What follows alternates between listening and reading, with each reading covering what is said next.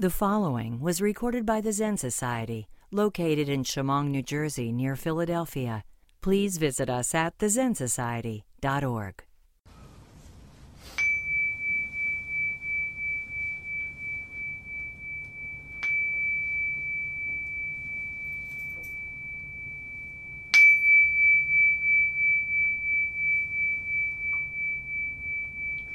This moment, incomparable, profound, rarely experienced, even in hundreds, thousands, millions of eons.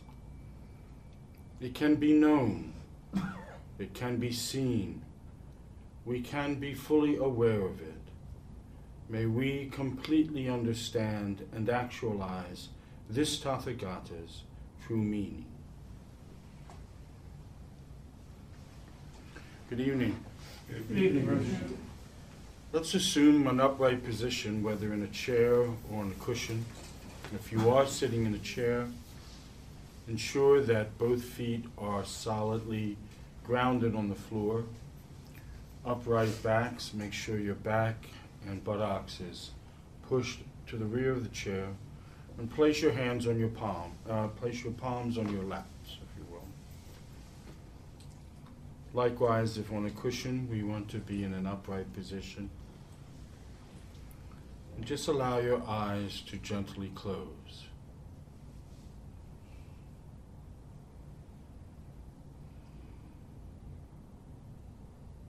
Let's bring our attention to our bodies. And just take a moment to be fully aware of how they are feeling in this very moment. Are they relaxed? Are they rushed? Is body stressed? Uncomfortable? Just notice any tension in any muscles.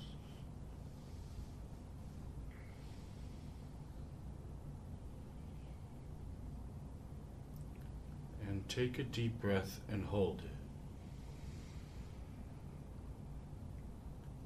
Exhale and relax.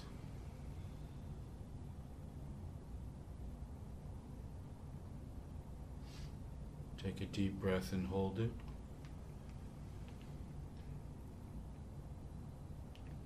Exhale and relax. With each exhalation, just allow the body to drop into the seat while still maintaining an upright posture. Keep your awareness, your attention in the body, following each breath as you inhale, following each breath as you exhale. Take a deep breath and hold it. Exhale and relax.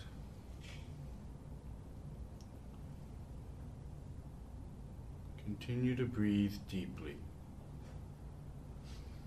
With each inhalation, extending the length of the breath. When you pause, be fully aware of the breath. When you exhale, extend it each time, having your attention riding the breath, following it in, following it out.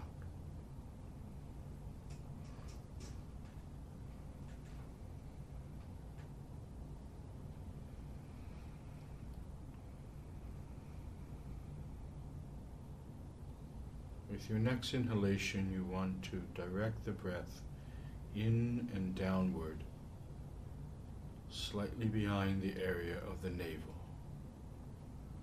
And as you inhale, allow the abdomen to expand. When you hold your breath, keep the abdomen taut.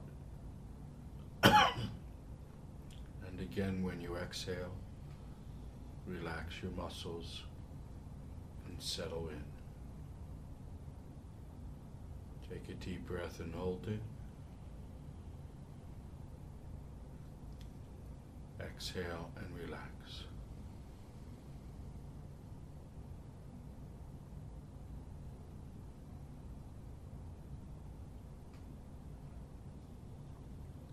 Stay with your breath.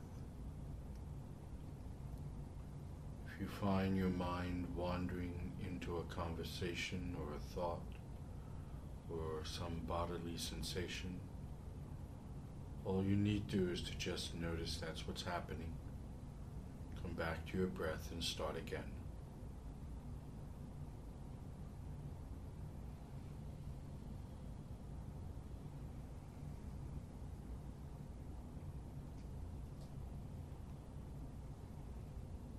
While staying with your breath, bring your full awareness to the experience of sitting in the seat or on a cushion. The sound of my voice in this room, the people next to you, behind you, and in front of you. Just simply allow your awareness to fully absorb this moment, this place, here and now.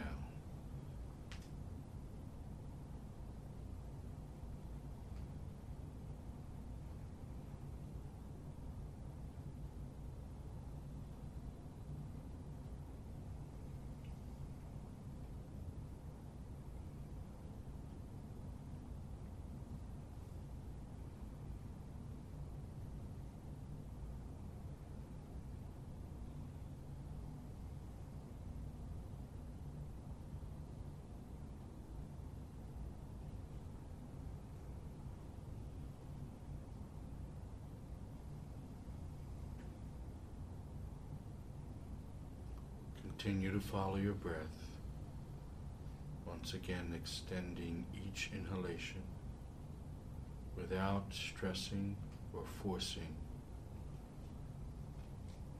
and extending each exhalation without stressing or forcing.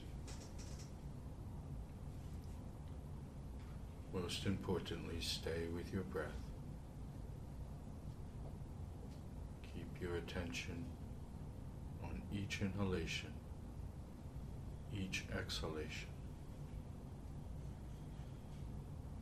as if in this moment you are too tired or too ill to do anything about anything.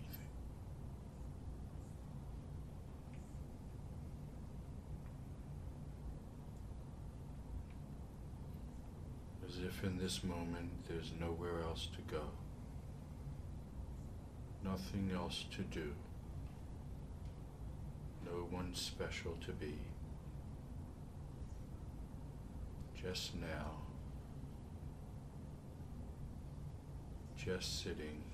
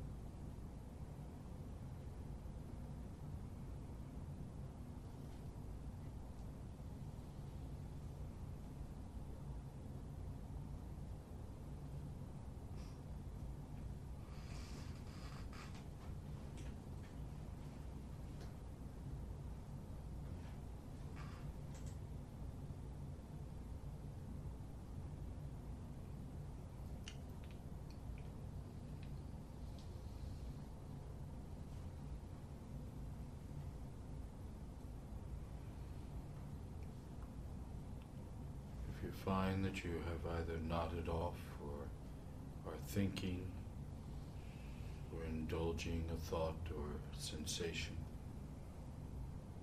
Just notice that. Come back to your next inhalation and start again.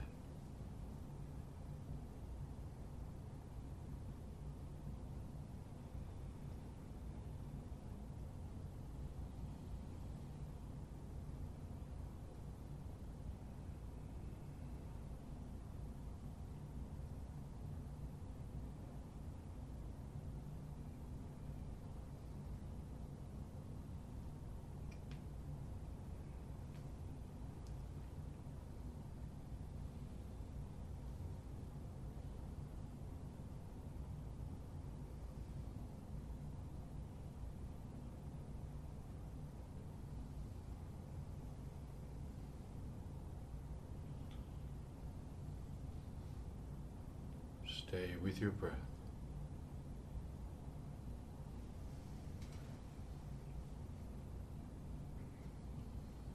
Breathing in, breathing out, just observing it all happening. Nowhere to go, nothing to do, no one to be.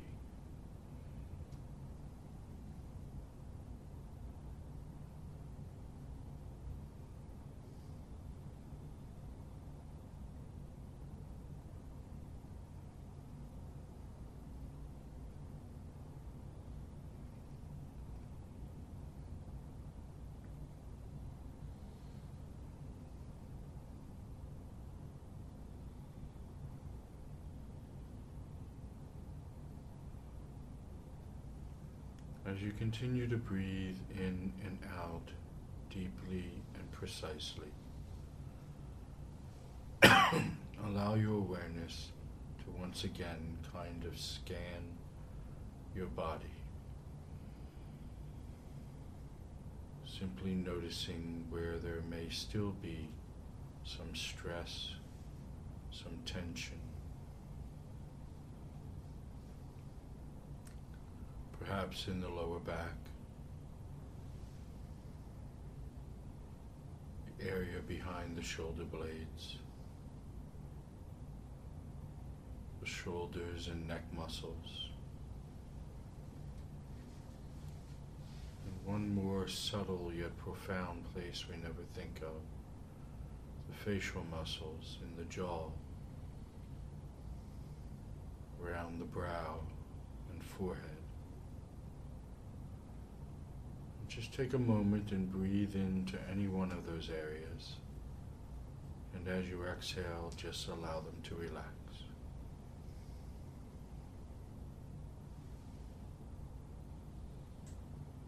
Just allow your jaw muscle to loosen up. Allow the jaw to drop. The brow and forehead muscles to loosen up.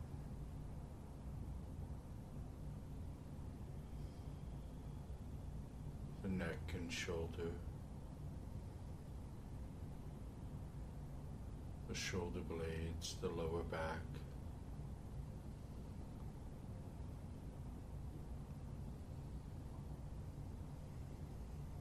just letting go.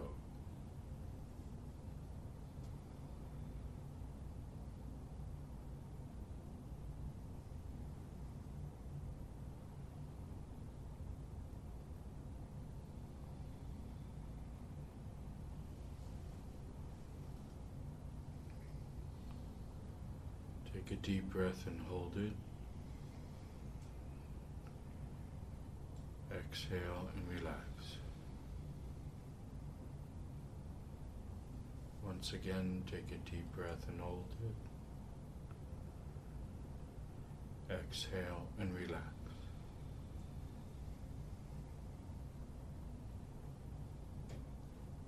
Take a deep breath and hold it. Exhale and relax.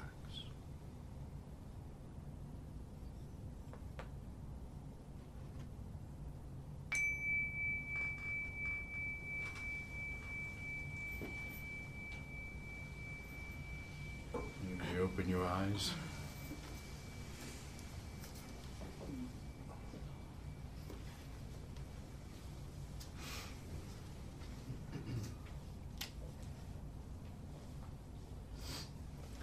I remember one day sitting for a long time on the edge of a summer lake, watching the far shore.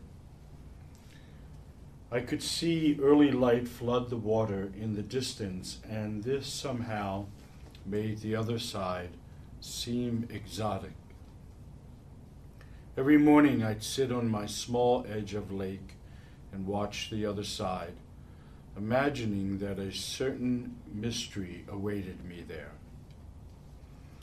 With each day, its call grew larger.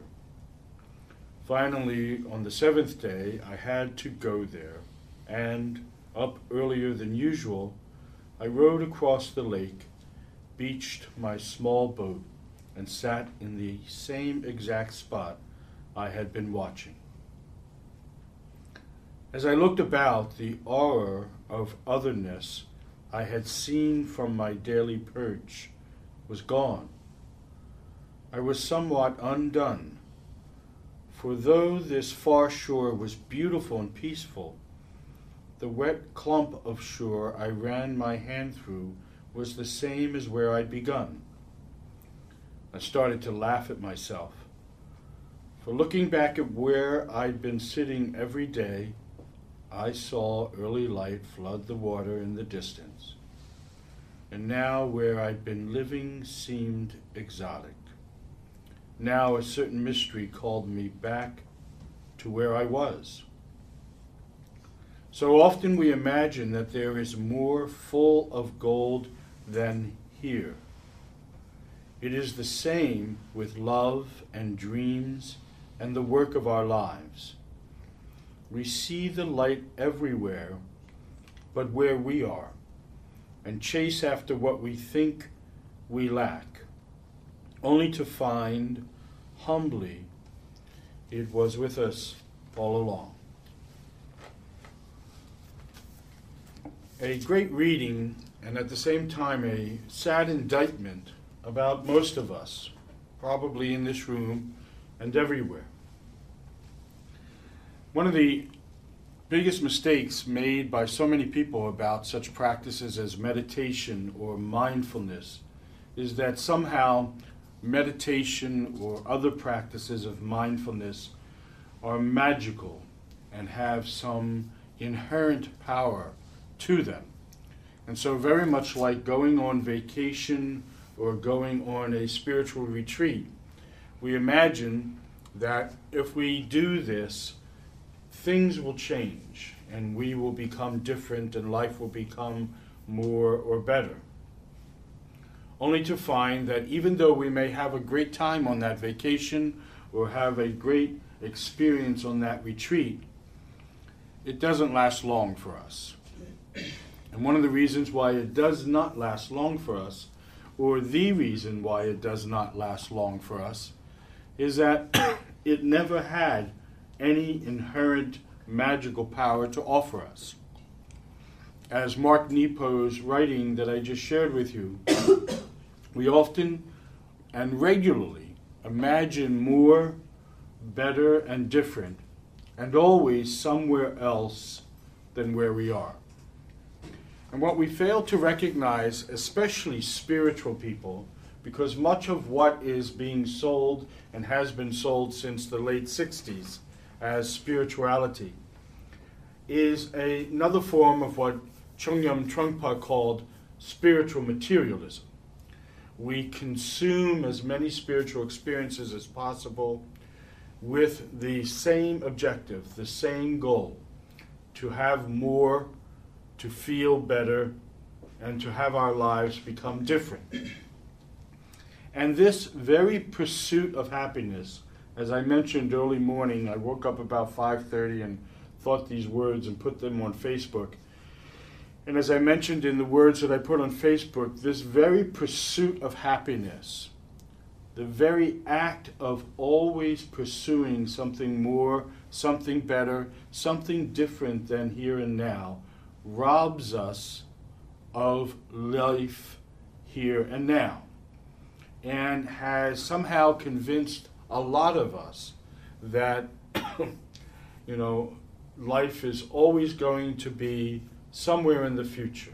That life, the best is yet to come. And so this quintessential indictment about most human beings on the planet today is so important to understand that I want to suggest to you that until we really see it for ourselves, suffering will compound. It compounds for us individually, and as it compounds for the individual, it goes that the world suffering will compound.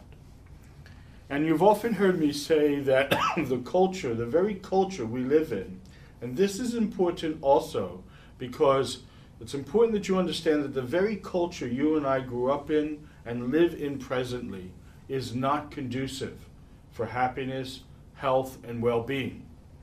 And I say that because it is important on the path of using spiritual practices such as meditation and Zen and mindfulness. We need to see for ourselves that most of our behavior, including our points of view, including our position, that here is never enough, that that far off distant shore where we imagine the grass to be greener. As I said again on Facebook, for most of us the grass is greener on the other side because we never spend time on our own lawn. You see, we are always imagining the neighbor's lawn as where everything is that we are looking for. And most of that behavior, even that point of view, is by nature habitual. And if we are ever going to use meditation or mindfulness living skillfully, as the Buddha would say, we need to become really clear, very precise about the habitual behaviors that we regularly commit to, including our reactions to external triggers and circumstances and situations that stimulate any peculiar reaction of ours. In fact, all of my reactions to every trigger, to every external stimulus, until I have done the work that meditation and spirituality offers us, all of them, without exception, are nothing more than mechanical and learned responses.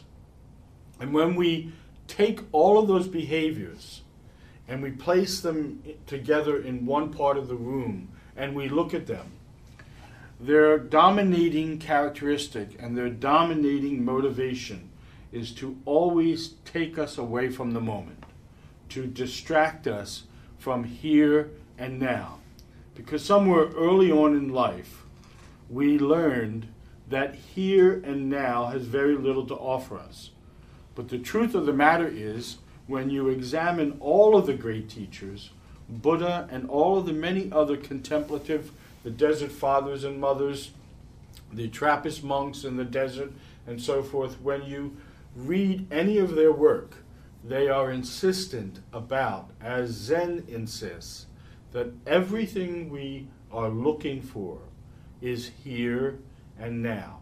And when we are not in the here and now, it's kind of like the 60 minutes or the minute you spent dreaming about tomorrow is 60 minutes of your life you will never get back.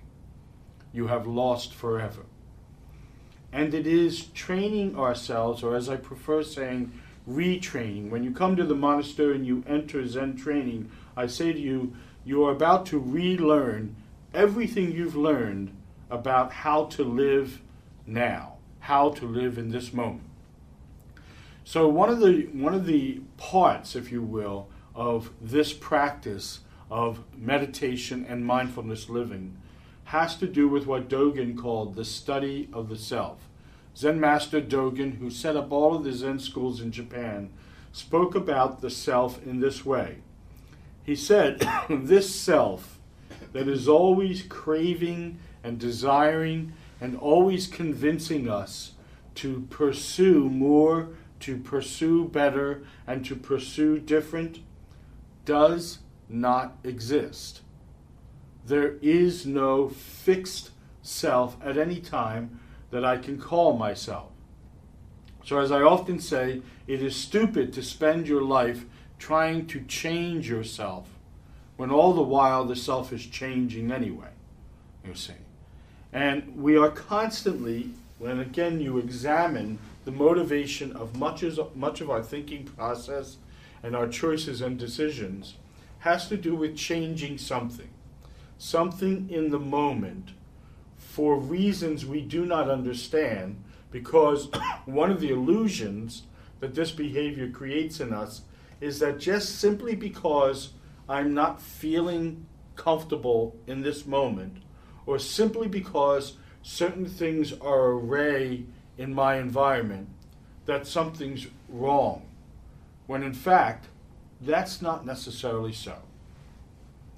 Every single time we find ourselves disenchanted with the moment, disenchanted with the way we are feeling, disenchanted with the way things are going, the ego, which does not exist, and if it doesn't, we'll talk about what it is in a moment, the ego goes immediately to fight or flight. It goes immediately to fight or flight, and both primordial positions has to do with getting you out of the moment, getting you out of the place. You perceive, and perception is rarely reality. You perceive to be inadequate or insufficient, or even dangerous at times. When you take a look at the design function of ego, as including Freud and others, as well as the mystical fathers and mothers and Zen masters examined, when you take a look at this ego, you discover very quickly that it has a singular purpose and a singular objective. Now remember, when we are talking about ego, we are talking about the very mechanism that regularly and consistently keeps us in a stress-filled experience. Ego keeps us in a stress-filled experience because it views itself in relationship to the rest of the world as something separate from the rest of the world, and that the world is to either be conquered or to be suspicious about and always on guard about. Because the singular objective of this egocentric part of our personality, which is what ego really is. Ego is that part of our human consciousness that is designed specifically, that has evolved over the centuries as man has evolved and man's consciousness has evolved. It was designed and evolved into survival of the being. Survival of the being. It was that stuff that told the first cavemen, if you will, run, there's a fire. Run, there's a disaster. Hunt, there's not enough food. Watch out for the winter, and so forth. And to the extent, back then at least, its extent was limited to just that, what I call real danger, real concerns. As man evolved over centuries, that definition of ego, that specific motivation of ego, evolved also from survival of the being to survival of the being and anything the being considers itself to be. And when you take a look at the illusion created by this fearful way of being, this, we prefer to call stressful way of being, because we don't like the word fearful. It seems to denote certain things about us that we don't want to hear. But the truth of the matter is, stress is nothing more than the body's experiencing in that moment fear of either the moment or of what it perceives to be coming in the future. And that's another quality that you need to be aware of. Whenever we are feeling diseased, if you will, whenever we are feeling stressed, we are never in the moment. We are always in the future. Stress is always about fear of what we perceive may come if we don't or if we do this or that. And that entire mechanical process, it is a mechanical process, it is habitual in nature, is usually misleading and unreliable. So when we take a look at that fact of mind's processing of circumstances and situations regularly, it is essential, as the Buddha would say, that we realize the need, the requirement to awaken to something more skillful than the way we normally do it. So if we are ever going to really change our experience of life and experience what everyone has ever taught since the beginning of time, all of the teachers have taught the same thing. All of the joy, all of the happiness, all of the peace of mind and body is already in you and in this moment, in this here and now. And the surest way to not experience that at any given time, that is to say, at any given moment of our lives when we are feeling as if life is lacking, we are lacking, or something is wrong, we need to stop and take a look at what's going on in that moment. And what you will almost exclusively and regularly discover is that the mind is having a conversation about the future. And any conversation about the future is delusional because the future is not here yet. In fact, the future will never be here. Or it is having that conversation about the past. And usually when it's thinking about the past, it is either trying to change something that happened, or it is craving, such as the good old days. So when we do the real work of meditation, which as Dogen said, had to do with studying this self, we call myself, we call me, and examining how it is functioning from moment to moment in our bodies and in our life. When we do the real work, we notice that our thoughts, and this is important because every emotional experience the body experiences, the body is expressing from moment to moment, is generated by our thoughts. The Buddha said, we are what we think. Life is what we think for us. So when you take a look at the thought processing going on in those stressful or fearful or worrisome moments, it is always examining life in the past or in the future. It is never in the present moment. And one of the reasons why it's never in the here and now is because you can't talk about or think about the here and now. The moment you try to talk about the here and now, it's what? Already the past. It's already the past. The moment I talk about any moment in my life, I am always talking about something in the past tense. And when we are in the past or in the future, it is natural, or the mechanical response, if you will, is to always handle the future or the past with, again, this fight or flight position. We are always protecting ourselves from something that never comes, or running away from something that is dead and gone. To be in the present moment involves a lot more, particularly, for example, when we practice this form of meditation that we just did, for example. Most of the people make a mistake between concentration and mindfulness. So what we try to do is concentrate on the breath, concentrate on following the breath.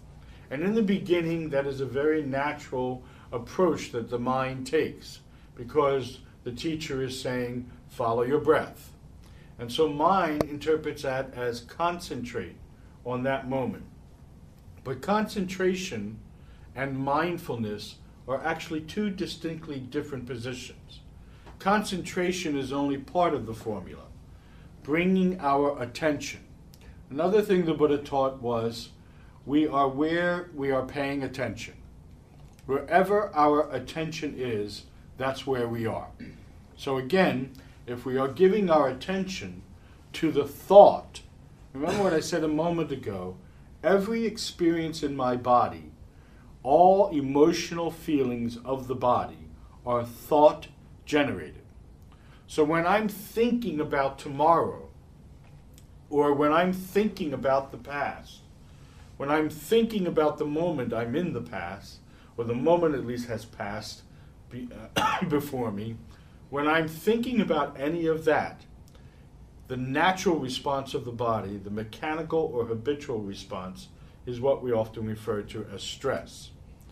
It is only in learning how, or better, more accurately, I want to say, relearning, because when we were very little, we knew this. We were masters at being in the present moment. We were masters at being in the present moment. I took my 4-year-old to a dance class this morning, and the teacher asked her where she was last week. Was she sick? And I didn't know that because her mother had her that weekend. And I said, did Mommy bring you to the dance class? And the teacher suddenly said, it's too far back. She doesn't even remember that. She doesn't even remember 24 hours ago. So when we were very little, we knew how to stay present in the moment. Life was happening in the moment, in our small few years of experience. As we started to form and grow and mature, if you will, we learned the lessons of disenchantment. We learned the lessons of more, better, and different. In fact, again, if you go back to what I said a moment ago, we are not going to find the solutions to the world's problems or to our problems in our culture. We're not going to find it there, because our entire culture is exclusively about more, better, and different. Even our Constitution, even the Declaration of Independence says that, we have these inalienable rights to life, to liberty, and the pursuit of happiness. And as I often tell people, we Americans have mastered the pursuit of happiness, but very little life and very little freedom, very little liberty, if you will. So in order to ever truly experience the fullness that life is, lacking nothing, as the Buddha taught, always perfect and complete, in order to experience that on a more consistent and regular basis, and in order to feel liberated from the stuff in our life that trigger this fear and worriment and stress in the body, we need to learn how to be where all of that is sourced. And all of that is sourced within you, here and now. And it has always been. So again, when we take a look at the mechanical or habitual behavior of ourselves, we find that most of it is learned either culturally or learned even in religion, learned definitely in politics, and so forth. Our entire society is always about tomorrow. Tomorrow will be better, or tomorrow may not be better. But if you take a look again at yourself and how, the perception, when we wake up in the morning, we don't think about the moment. We rarely think about the sun on our face. We rarely think about the warmth of the bed. We rarely wake up with a sense of gratitude that we are in a house while others may be in the streets during the frost last night. We rarely think about that. What we immediately go to, most of us, when we wake up in the morning, is what we have to do today. And what we have to do today is in the future.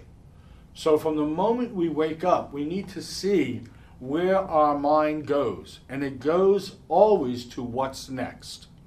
It is always going to what's next. Even when it gets to what's next, it's thinking what's next. And even when it gets to that what's next, it's thinking what's next. Just watch people's itinerary in the day and the pace that they are moving regularly at. We are always running to. And when we are running to, we are missing what is present here and now.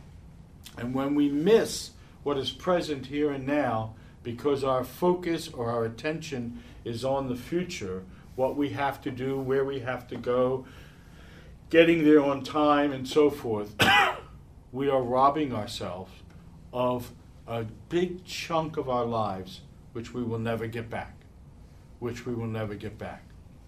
One of the other poor commentaries or disastrous commentary about this particular way of living our lives, I think, was quoted by Robert Redford in the movie Out of Africa. And there's a scene in the movie where Meryl Streep who's his lover, is trying to convince him to be a certain type of lover. And she's commenting on how he's always so stubborn, how he's always living his own life. And she kind of like asks why.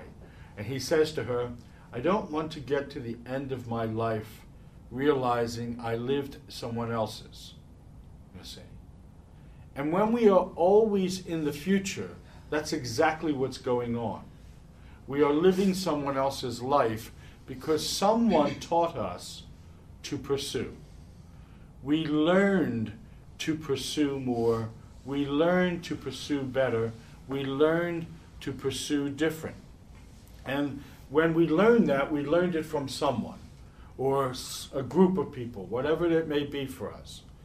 And when we live that without ever examining it, without ever recognizing it, especially until it's too late, most of the time we start to think about now. I have never, having been a heart attack patient myself, I have never met someone who's either had a heart attack or has some kind of terminal illness like cancer who didn't say, life's too short. Most of the stuff we think about is just bullshit. I got to learn to be in the moment. And if they're fortunate, and I mean that literally, they do learn how to be in the moment and maybe spend the rest of their lives, however long that may be, truly being alive and living the life that they can call theirs.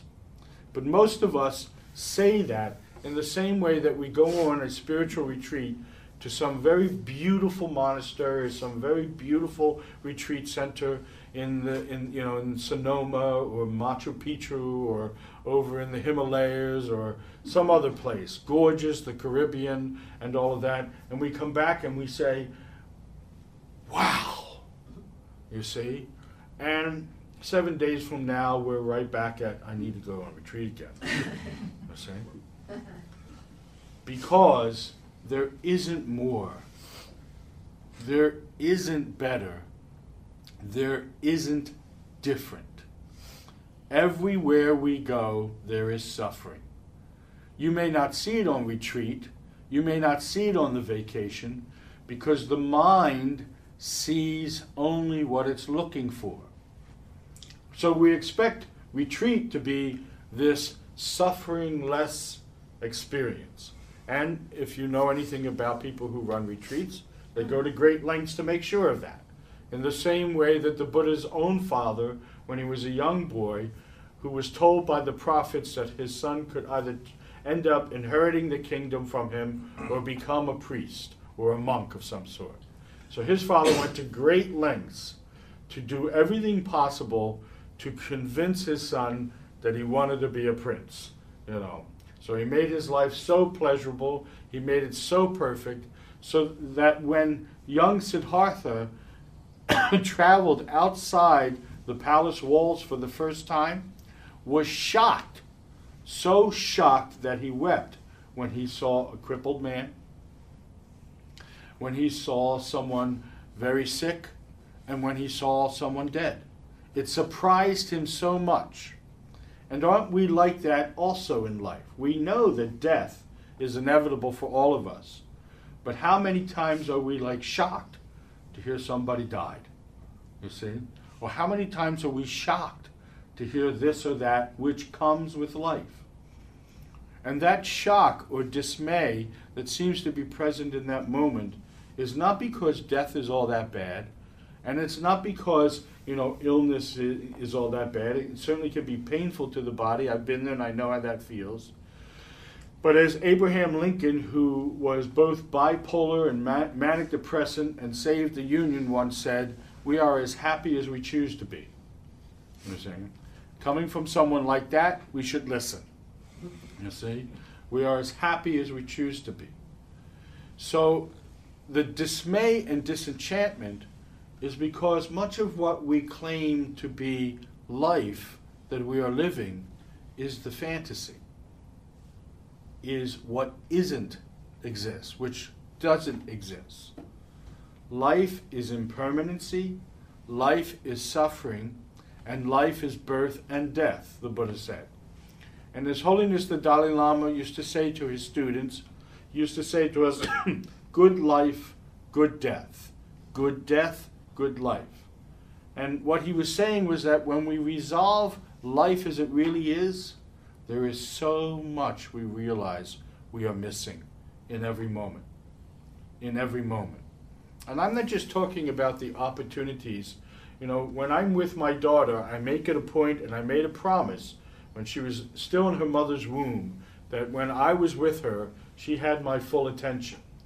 And when she's with me and I give her my full attention, I don't need anything.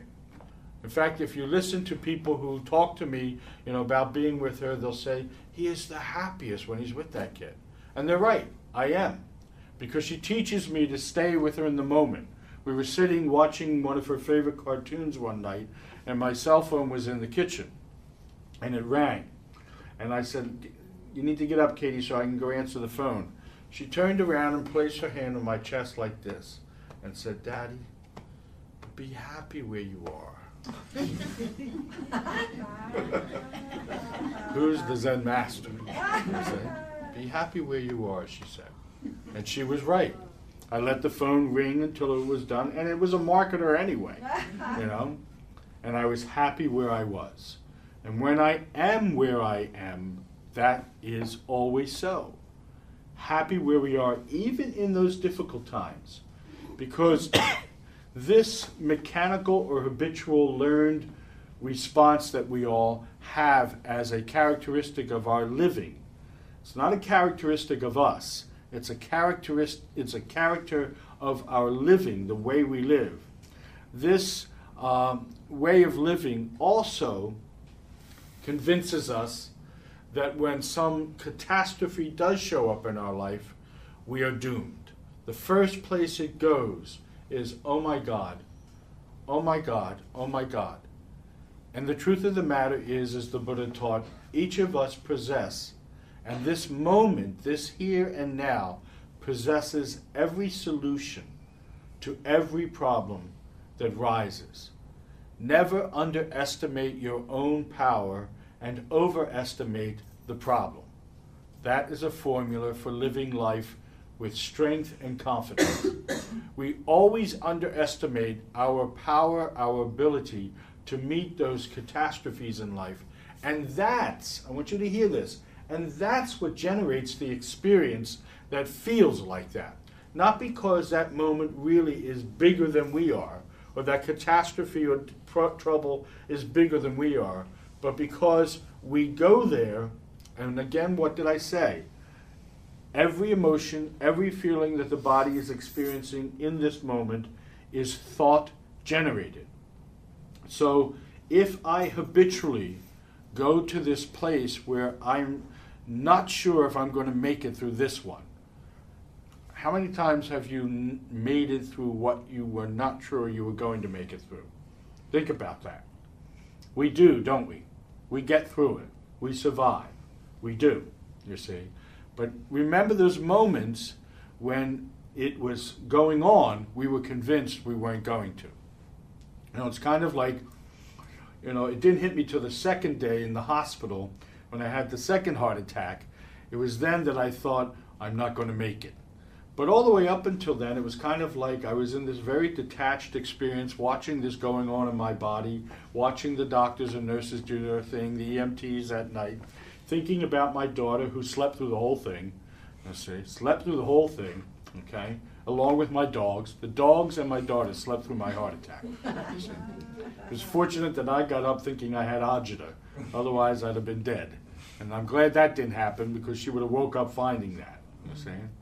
But just totally detached. And then the second one happened, and it wasn't until then, and I can tell you, looking back at that moment, I can see distinctly that what I did was went into the story.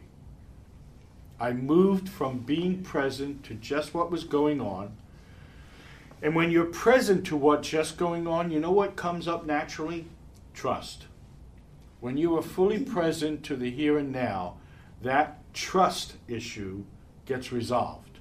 It doesn't get resolved by trying to trust or looking for the evidence to trust before we trust, which is the way we normally do it, isn't it?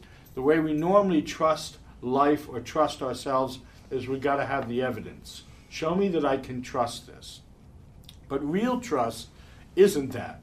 Real trust is just a function of staying present to the moment.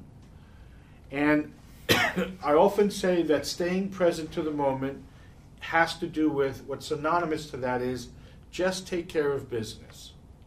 It's what I call taking care of business spirituality. Staying present to the moment is taking care of business spirituality. And, as I was listening, which I'm learning more and more to do less, to the news about the politics of Washington, if you follow it regularly, you notice that what always happens when there's a problem in Washington, what always happens is that the focus is not on fixing it. That's why nothing gets done. The focus is on blaming someone for it. If you've ever watched it, that's what the focus is. Who do we blame for this?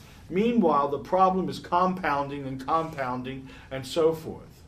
Well, the same thing happens to me when I am not focused on just taking care of business, but rather focused on, why is this happening? Why did she do this? Why did he say that? Why did that? Boom, boom, boom. Nothing gets done. The suffering compounds. And there's very little trust in that moment, either of myself or the object of my blame, if you will. So the practice is to bring me back to the situation and the circumstance without attaching any real meaning to it, and just take care of business. Just take care of business. Take a moment to really look at the next stress-filled time in your life and examine what your thought process is in that moment. And you will see that your thought process is a particular way, and you will notice that that particular thought process, as long as you're thinking that, indulging that story that you keep telling yourself, the fear, the worriment, the self-doubt exists. So mindfulness has to do with really being aware of when I'm in the story of going through the valley of the shadow of death. Or, Winston Churchill once said, if you're going through hell, keep going. If you're going through hell, keep going. And what he was saying to us again is what he said all through World War II. We will meet the challenge of this war, and we will succeed. We will do whatever is necessary. We will fight them on the shores. We will fight them in the air. We will fight them in the seas. Just take care of business. And that's how he lived his life. He saw a problem and took care of business. Whatever that was, just take care of business. Mindfulness has to do with first being aware that the problem or the difficulty to arrive at the solution is being generated by my own thought process. I am generating the experience of fear and worriment. I am generating that by indulging thoughts that can only lead to and end up in the valley of the shadow of death, or end up in hell each time I think those thoughts. So when we are meditating, the reason why we focus on the body is that the body is an instrument of communication. Quiet mind, quiet body. If we want to experience peace and release, we need to regularly quiet the mind.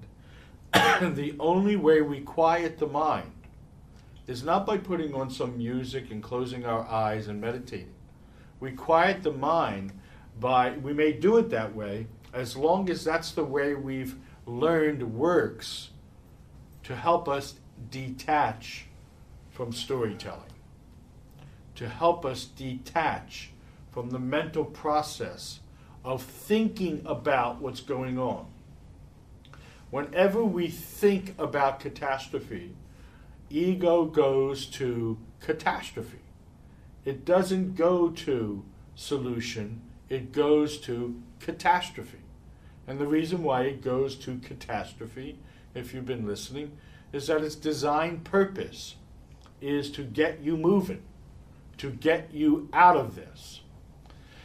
Now, there are always real danger and perceived danger. There's nothing in between. At every moment in our life, we are either dealing with real danger or perceived danger. Anybody here see the movie After Earth? Good. I get to tell you without you knowing. So it's a story. Will Smith stars in it, and his kid, who was annoying in the movie, but he stars in it too. His first theatrical debut, if you will. And it takes place somewhere like in 5027. And the earth has for centuries been gone. Man fled from the earth because of what it did to the environment and could no longer live there, goes out into space and creates a new colony of civilization somewhere else. Will Smith plays this very mystical kind of like the characters in Star Wars, the guys with the power. He plays a modern day type character, and he's called a ghost soldier. And they are trained. There's this one particular dangerous monster, real dangerous monster. This is real danger, whose sole purpose for existing is to kill human beings. And the ghost soldiers have trained themselves to be able to kill these creatures. And the reason why they are able to do that when no one else can is because the creature goes blind on their presence, cannot sense them, because they have learned how to control their fear. Because the creature follows them according to the, help me out here, docs, the pheromones or something? Pheromones that the body is, puts out and so forth. So he goes on this flight, and he decides his wife is saying, your relationship with your son is terrible. He's, the typical story. It's terrible and so forth. And he's like this hard-nosed, hard-ass ghost soldier. But he melts down a little bit. He says, all right, son, you can come with me on this next journey. So he takes the kid with him. The ship crashes onto the planet Earth, you see. And he's got an unbelievable fractured leg from the crash. The kid's the only one that really survived, and so now the kid has to go looking for the other half of the spaceship, where is the thing that they can send a message to get help. So the rest of the story is about this kid becoming a ghost soldier in the next 90 minutes, if you will. And so his father's communicating to him telepathically, and he repeatedly says this mantra to him. Fear is an illusion. Danger is real. Control your fear and meet your danger, skillfully and effectively. And I thought, very zen.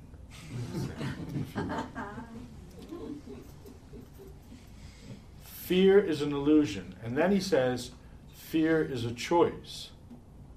It's optional. And the only reason why we buy into it, now this is me talking, we're back to the real world. The only reason why we buy into it is that we have habitually, I want you to remember this word habit and habitual behavior tonight. We have habitually learned to do that. We habitually go there every time there's a perceived or real danger going on in our immediate environment. It is a habit to do that. And the only way we change habits, which is what spiritual training really is about, learning how to respond, which means be responsible in the way we react to circumstances, learning how to respond to life rather than just react. So when we are meditating, there are two things going on at that time. We are, as I said a moment ago, studying this self. We are observing my, for example, ability to stay with my breath. And when we observe ourselves not able to stay with the breath any moment or consistently, the next step is to notice again what thoughts are present when you are distracted. And what is the nature of those thoughts? Are they fearful? Are they worrisome? Are they desiring, craving, wanting to be somewhere else? Are they melancholy and thinking about the past? And in this way, we learn our habits. We learn that habitual behavior. And then we correct it, and this is the second part. This is why it is called training. We retrain ourselves to respond differently. So when the thoughts are always taking us away from the moment, by staying with our breath, by following it as we breathe in and following it as we breathe out, we are training the mind to stay. Even in those moments when we have wandered off, if you listen to the instruction, I said to you, just notice you've wandered off. And by that I mean, you don't think about it, you don't, find blame, you don't say to yourself, oh, damn it, I should have this right by now, I've been meditating for 3 years. You don't do any of that. You just notice that, and you come back to your breath. Why? That's the training. The training is bringing yourself back faithfully to this moment. And what are you doing when you're sitting and meditating in that way? You're just taking care of business. Breathing is business. It's essential for you to stay alive. Like I have said for the last 39 years of teaching meditation, if I cut off your food and water supply, you may last a couple of weeks. If I come over there and cut off your breathing, you'll be dead in a matter of moments. If you don't believe breath is life, what's the matter with you? You see? So we are bringing ourselves back with the breath to where life is. Life is here, in the body, going on now, now, now, now, now. We need to be where life is going on within us. Any questions?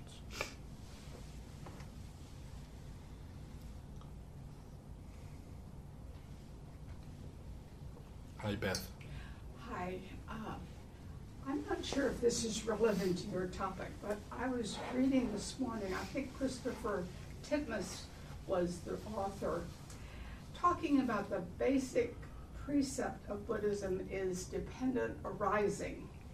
And I probably have been taught about this a dozen times, but I still have trouble grasping it. Could you talk a little bit about how this plays into habits and everything else? Well, that dependent arising is about habits. It says nothing just spontaneously happens.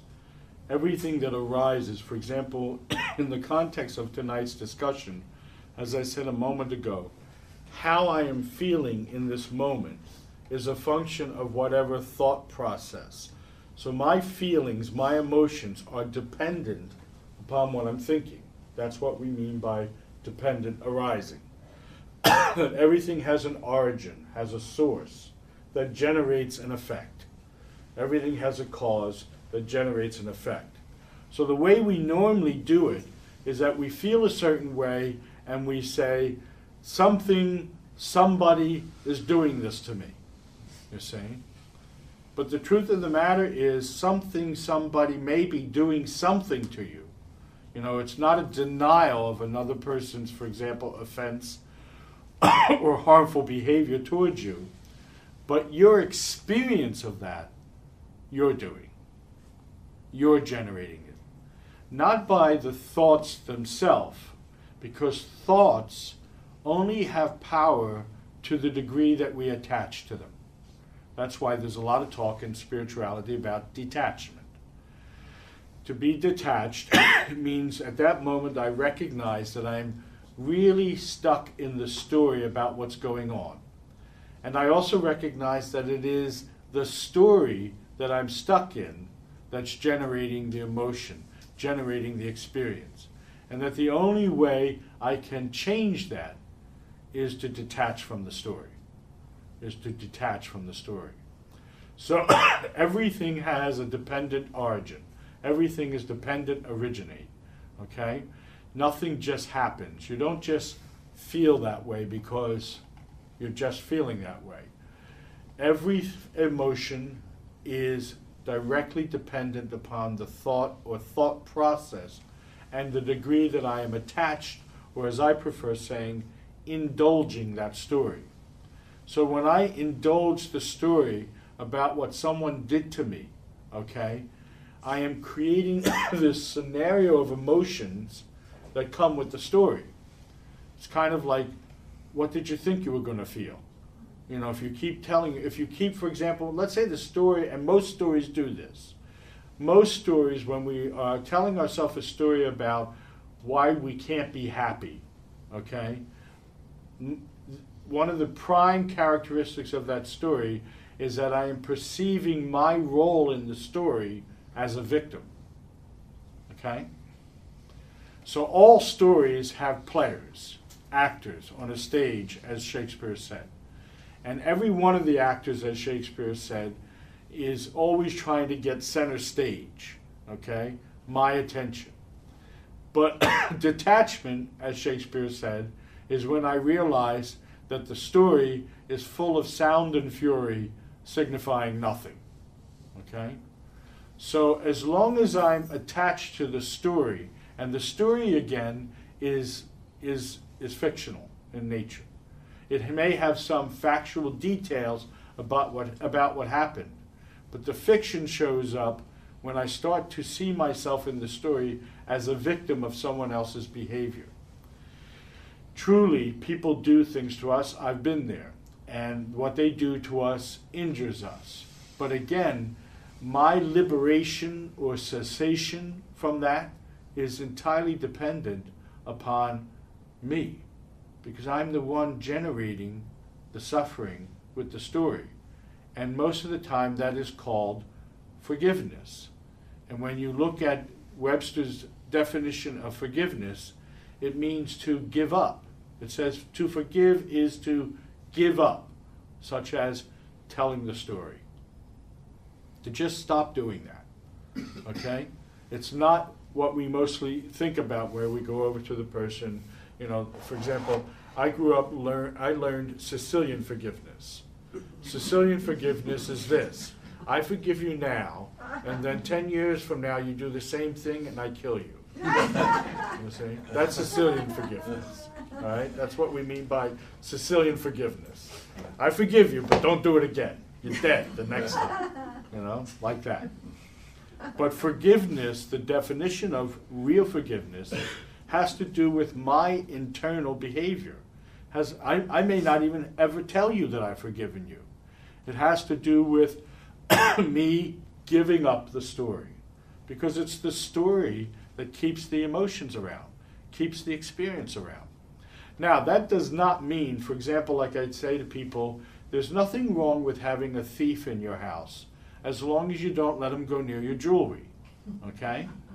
Just as there's nothing wrong with having a bear in your backyard, which is a big thing in the Pylands occasionally, and everybody grabs their kids and pulls them in the house and get their guns, you see? But I say to people, there's nothing wrong with having a bear in your backyard, as long as you know how to live with a bear in your backyard. So again, that particular teaching in Buddhism says to us, you are always the solution. You are the one that holds the power to your life. Act accordingly. Okay? Is that helpful? The idea, if someone hurts you, then you forgive them. But to me, forgiveness is easy, but forgetting is hard. Well, see, but forgiveness is giving up the story that's involved with the difficulty of forgetting. Okay? So, and as I said a moment ago, it's not like you steal something from me and then I forgive you and say, all right, come and look at my jewelry again. You know? It's not like that. Again, forgiveness is not I forgive you.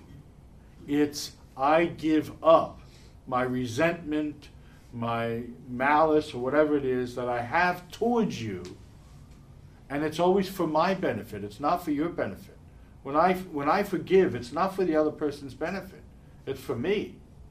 Forgiveness is for my benefit. It has nothing to do with you. I'm not doing this because I want you to feel better about yourself after you just killed me. You know? No, I'm doing this so that I can go on living, so that I can move on and get going with my life, rather than always in the past with what you did. You know, I often tell young people when I've counseled them over the years, because this is a common theme with young people, when they get a little older, when they come to coaching or counseling with me, they want to talk about what their parents did to them, okay? And I always say to them, wait, don't tell me, because the moment you tell me what they did to you, you can't complain again. You see? Because Say it again. you can't complain again, because you evidently have all the information you need to resolve that, and you're just not resolving it. You see? So, again, is it worth losing your entire life in a story that is mostly fictional, or in life that is always non-fictional? You see? And the only way we get into life, just as the only way we get into the moment, is to, as they said in Dragnet, just the facts. Just the facts. You see? And that's also part of the mindfulness training. We don't attach value statements to what's going on when we're examining our experience. We just tell the facts. And the fact is, you know, fearfulness is present. I don't say, fearfulness is present because of what my parents did to me. No, fearfulness is present. Now, how do I resolve fearfulness power in me in that moment? And again, as I said a moment ago, it's about detachment. And we're learning how to really detach in meditation training. Because when you take that cushion, all that you're doing in that moment, and it's not really like all, it's so quintessential, is that you're creating space for your life to show up for you in a way that you can examine it, okay? That you can examine it. And the focus is always from an observation role, and the observer never has criticism or judgment of the object of its observation, okay? And the purpose of that is, again, to see how, to what degree I am attached to the story I'm telling myself about my life. And then you start to break that detachment down. Every time, and you don't break it down by, one of the things that I have a problem with people saying, think positively all the time. No, think positively when things are positive, okay? That's when you think positively. When things are negative, you tell the truth about that and you take care of business. Most of the time we don't see the solution that's always within us, okay? Because we're not convinced the solution is within us. You know, we think, for example, they have to change. If I'm ever going to be happy, she's got to change. And again, I tell people, what do you get to do with that story? What do you get to do with that story? When that's your story, my life's going to be better when she changes. What do you get to do from that moment on? Blame. Huh? Blame. Feel sorry for myself. No, you get to wait. And one of the things you need to know about that, waiting, they're never going to change. They're waiting for you to change. You see? So whenever I relinquish the authority for my life to you, then I got to wait for you to do something about my life. And guess what? You can't do anything about my life. Because you can never know the fullness of my experience. Only I can know that. Nobody else in this room or on this planet can ever know the fullness of your experience. Only you can know that. Therefore it goes, only you have the solution. So Zen training is not about, and this is why it's so difficult for many people. When people, and you know, we've been asking this question at the monastery for 39 years. You know, why isn't there numbers? Well, there isn't numbers because the difference between Zen training and other philosophical or theological communities is that Zen says, you're the solution. Not God, not the teacher certainly, not meditation, you. All we give you are the tools for you to discover that for yourself and once discovered, which is often referred to as enlightenment, then your life will change. Because from there on, every time something shows up, you're not looking outside yourself. You're looking where the origin is. It's right here, all the time. All the time. So that's what, the ghost soldier meant when he said, fear is a choice. We can either choose to act on our fear, or we can choose to detach from the story that we tell ourselves that's generating the fear. And I want you to take a moment to think about this question. In the course of just 24 hours, one day in your life, what percentage would you give for the amount of time you spend in the story as opposed to actually life? See, how much of your life is in your head rather than in your experience? And you will find that my number is 99%. When you really start to examine, we're in our heads in a story most of the time. We are always telling ourselves a story about the moment. You see? Always. I think that's why scientists are fascinating to most of us, because they're just looking at the facts. There's no story going on about it. It's looking, and solving, and boom. You see? So that's it. We are robbing ourselves of the present moment every time we are spending any time in the story we tell ourselves about life, or particularly our life. So we need to detach, stay out of our heads, go there only when it's necessary. And when you take a look at the course of the day, it's necessary to go to my head when I'm walking across the street and a tractor trailer is bearing down at me. That's necessary, you see. But most of everything else that goes on in the course of a day, you know what to do. And I'm training my daughter this. I've been training my daughter this since she was able to understand words. And I give her 4 mantras to recite each night, and one of those mantras is, you are capable. She says, I am wonderful, I am beautiful, I am capable, I am loved. So every time she does this thing, and I think, fill me in if your girls do it, where she's got to pick something up, and she says, I can't pick it up. I've got my hands full already. You pick it up for me, Daddy. And I just remind her, you're capable, pick it up. And then when she picks it up, she's smart ass that she is, she picks it up and she says, look, Daddy, I'm capable. So, yeah, it's about remembering that we are capable to meet any circumstance or any situation, and we know the answer already, we just don't like it.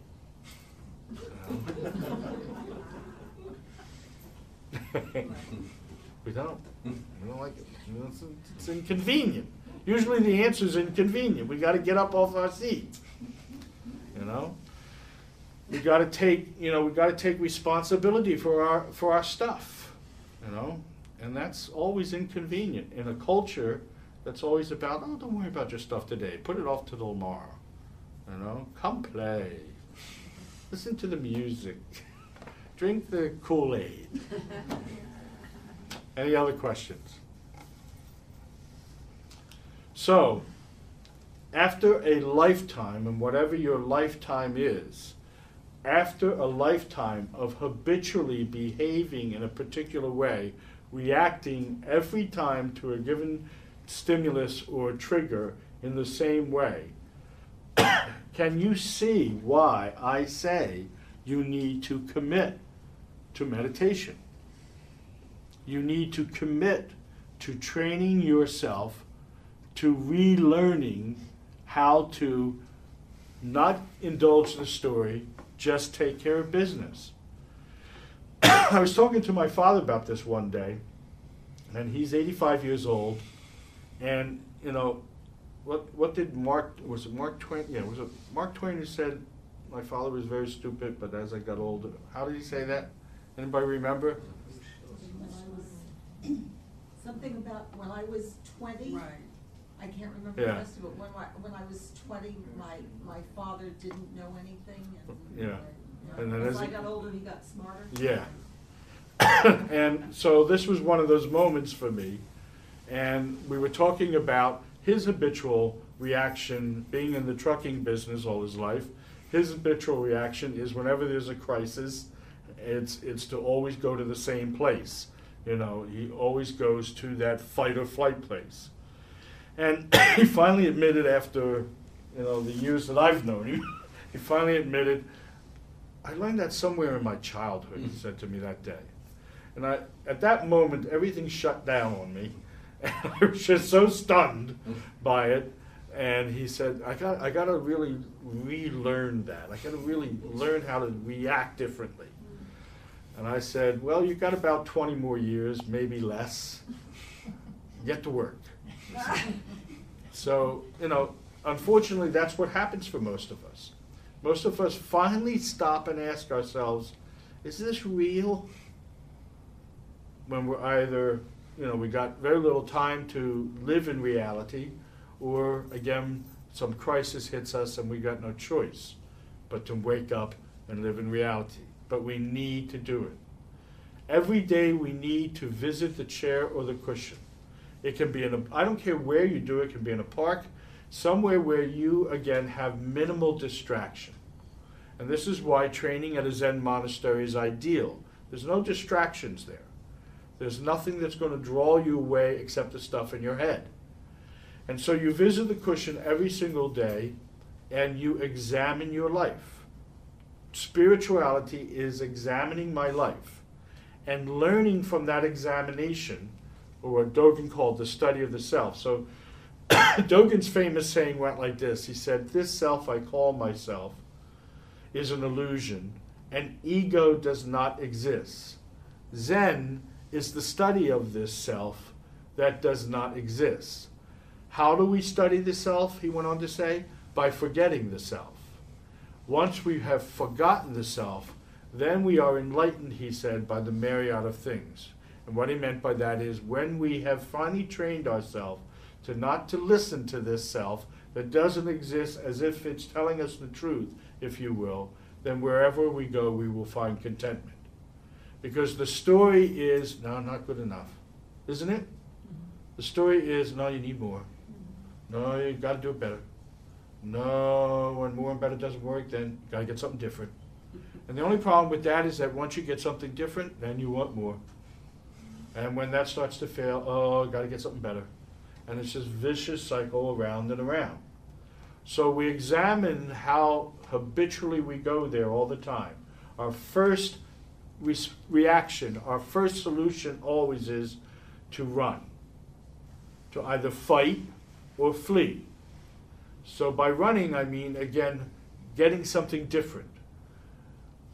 Part of the studying of the self that can only take place on the cushion, we know the profound or the more obvious ways we move out of the present moment.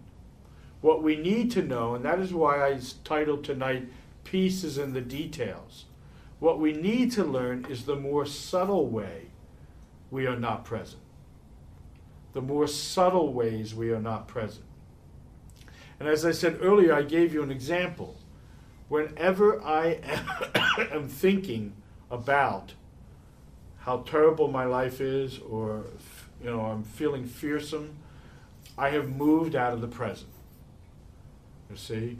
Or whenever I immediately react to some trigger, some problem, by going to that place of disaster, I've moved out of the present moment. We need to discover, and again, we can only do that through meditation, the more subtle forms of what I call abandonment. People in the psychotherapy field talk a lot about how abandonment's a big issue in their office. But we need to realize that the first person who ever abandoned us was ourselves. I was the first person to abandon me on the day that I was convinced that I had to become something or someone else told me I should be.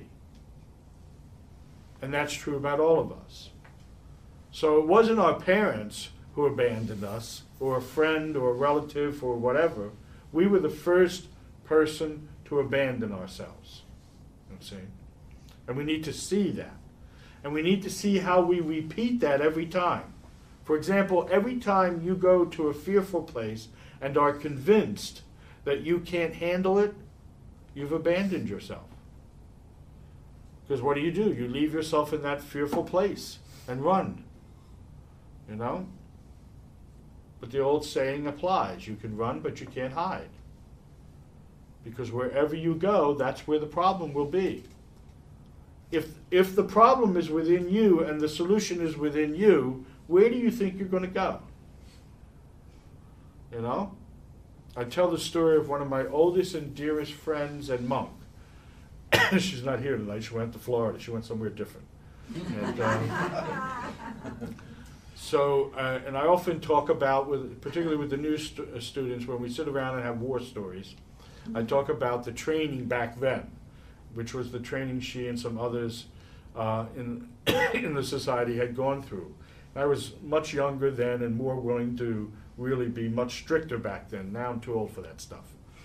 And so it was really heavy-duty training. I mean, it was regular that people, I knew which ones they were, and she was one of them, who would regularly break down and cry and tell me they can't make it, they can't take it. And on this particular day, that's what she was telling me. I can't do this anymore. I can't do this anymore. I just cannot do this anymore. And I let her tell me her story, and she was quite surprised by my response when I said, okay, well, there's the door. You can go. And in that moment, whatever happened for her, she tells this story, so it's not my story. In that moment, whatever happened for her, and it was a beautiful moment for both of us. She looked at me, all that fear and worriment and incapability dropped from her face. You could see her energy changed and everything, and she looked at me, she said, Roshi, where am I going to go?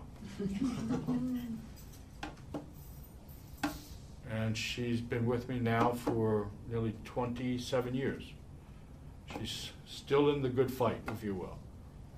So when we realize there's nowhere to go, we drop anchor and we take care of business. And then, as Mark Nepo's wonderful story suggests to us, one day we're going to look at where we are and we're going to see the exotic paradise, which was always there, but we had to somehow lose sight of it in order to re-find it. You know, it's like the old saying, you know, you don't know what you got until it's gone. You see? It's like that.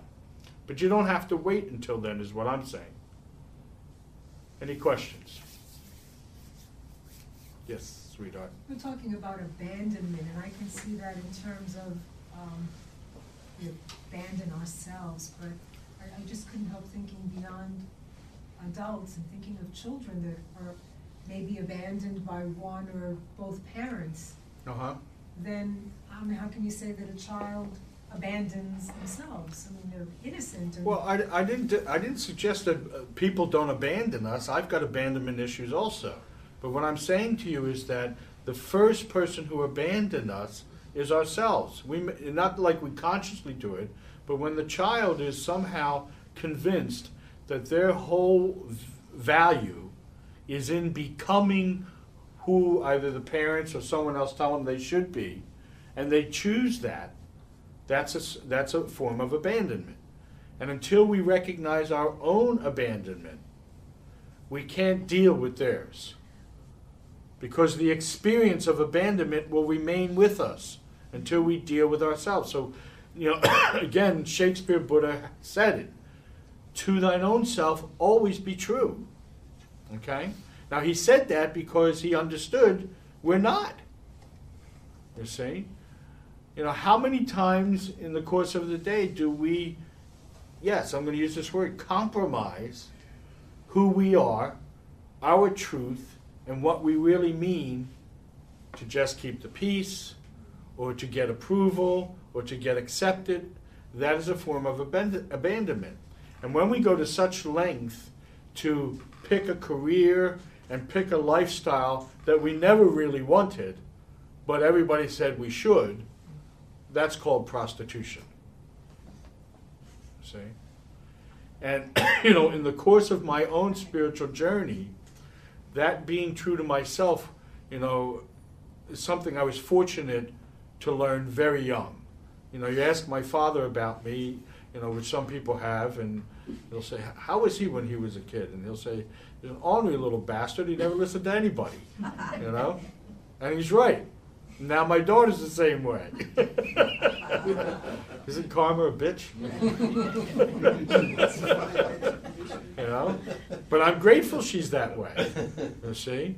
Because, you know, how can I expect others to remain true in their relationship with me if I'm not? And we know it.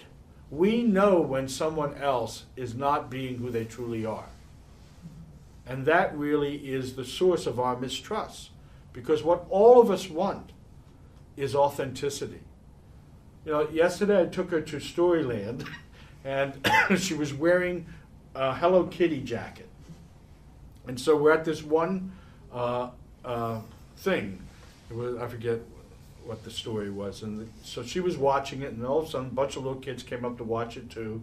And this very little, she had to be no more than maybe 3, I think 2, little girl came right up the side of her, and she was wearing a Hello Kitty jacket. And my daughter saw it, and she first jumped to me and she said, Daddy, she's wearing a Hello Kitty jacket. And the little girl turned around and saw that my daughter was wearing a Hello Kitty jacket, and they hugged and kissed each other. Okay? We all laughed, of course, we adults. And what did my daughter want me to do? Find out where they live. I want to go see her. You see? And what did she really want to go see? What did she really want to be in the presence of? Authenticity. You know, this was not some learned behavior. We learn differently, don't we? God forbid if you go up and hug and kiss a stranger, you know? But they didn't have any problem with it.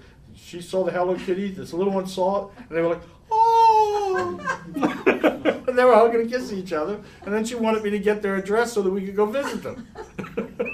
In fact, she thought she couldn't understand why I didn't know where they lived. Okay? She said, well, let's go see her. I don't. Well, why not? Because her mother never hugged me, I guess. I don't know. So, but that's, you know, we know what's authentic and we know what's not. And as a friend of mine used to say, on the path to liberation, on the path of, you know, being true to yourself, you begin by being authentic about your own inauthenticity. He used to say, we need to get authentic about our own inauthenticity. Then that moment I think of is called enlightenment, is also a moment when we rediscover who we truly are. Well, that's what the sutras say. It's about discovering your original self, realizing who you truly are, awakening to that person again, and living that. Now be very careful. If you think you're sitting there thinking about who that person is, that's not the person I'm talking about. Okay? Because that person's never going to be in the story. Never going to be in the story. So you got to get out of the story to find out who you truly are. See? I just wonder about, I have the occasion, and I think you and I have spoken about this, have the occasion to work with the mentally ill, and many of them are where they are due to issues of severe abandonment or severe cruel abuse, physical abuse, mental abuse. And so, I couldn't help but think that. Yeah.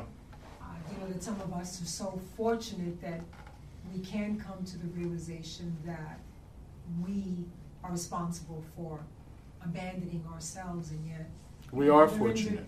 and we have other individuals that are stuck. And we'll never get there, maybe in another lifetime, but maybe not this one.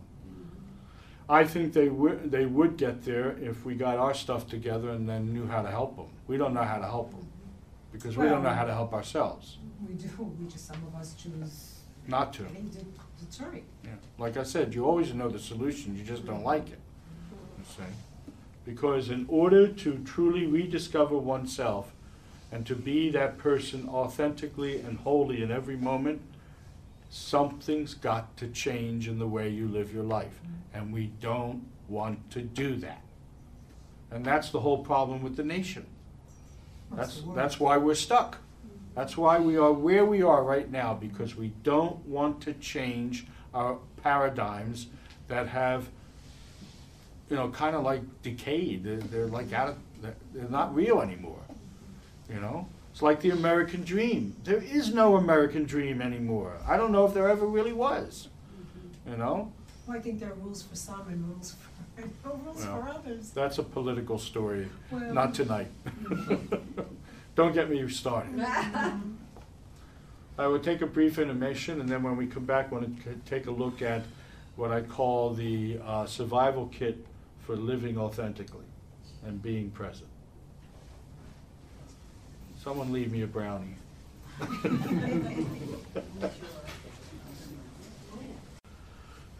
So I often say to people, and some of you have heard me say it in past presentations, that the validity of what we did here tonight or do here tonight shows up after the night is over.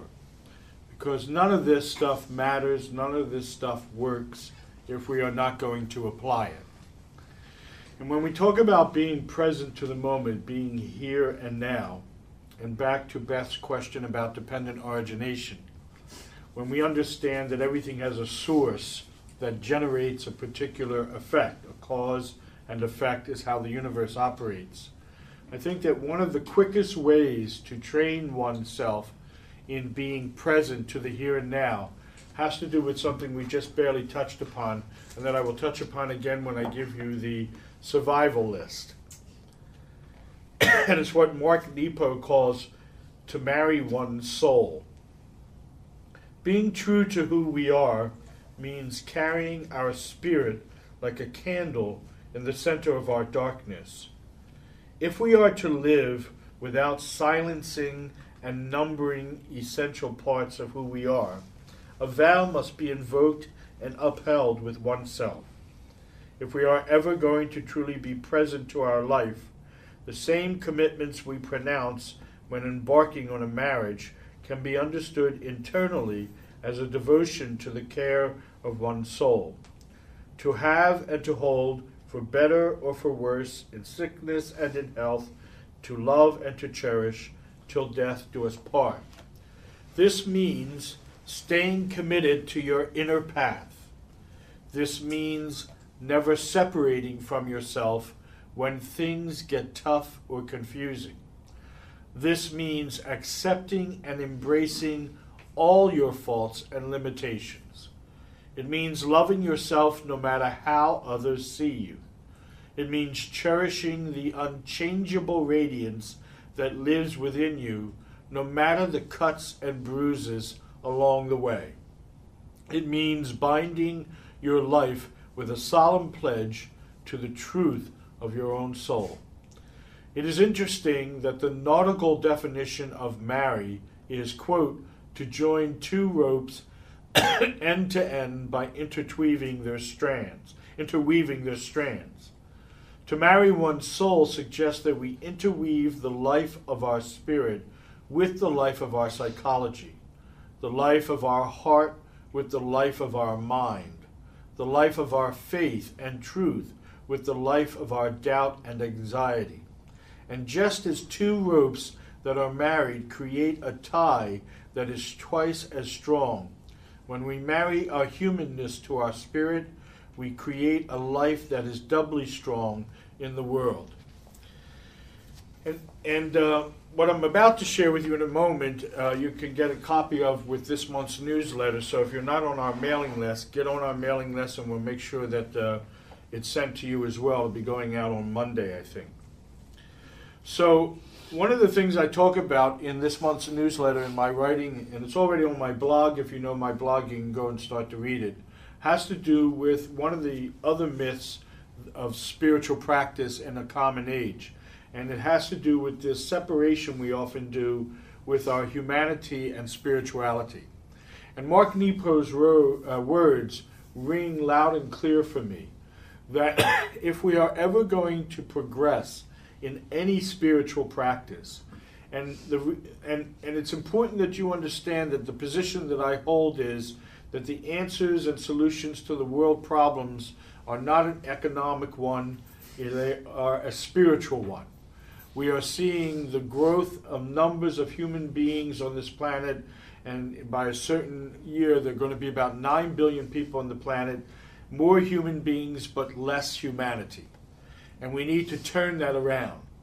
And by that, I mean we need to take heed of Nepo's words. And the surest way to be present to my life is to always be true to myself, to be true to my heart especially. And I'm convinced, as the Buddha was, that deep down, when we cut through all the stuff and we do the surgery that's necessary to strip away everything that is unnecessary in our life, we discover that we all fundamentally love and want to be loved. And that's the end of the story. As I say to my daughter, that's it, end of story, if you will. So being true to oneself involves, as Nepo suggests, interweaving the humanness of our personality, as well as those, that attempt in most people's spiritual practice to be some kind of divine figure. More accurately, I say we need to stop trying to be angels and deities and be what we are, human beings, and embrace our humanity. And when we do that, when we embrace our heart and we are willing to examine our life, which leads to taking care of ourselves, we bring a powerful change to the world, whether we know it or not. But in the meantime, as I say in my newsletter, I quote Mark Twain when he says, "The secret of getting ahead is getting started."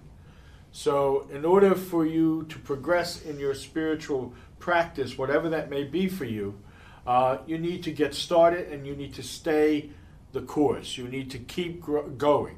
And if you don't apply these teachings, if you don't resolve in your mind to leave and apply these teachings, they're worthless. They have no power, because you are the power, and it is in your commitment to apply them that makes them powerful. So the first thing I suggest to you, and these are a bunch of stuff that came out of my own meditation the day that I was writing this particular blog. First, you heard me mention this earlier tonight, stop trying to change yourself, especially when yourself is constantly changing.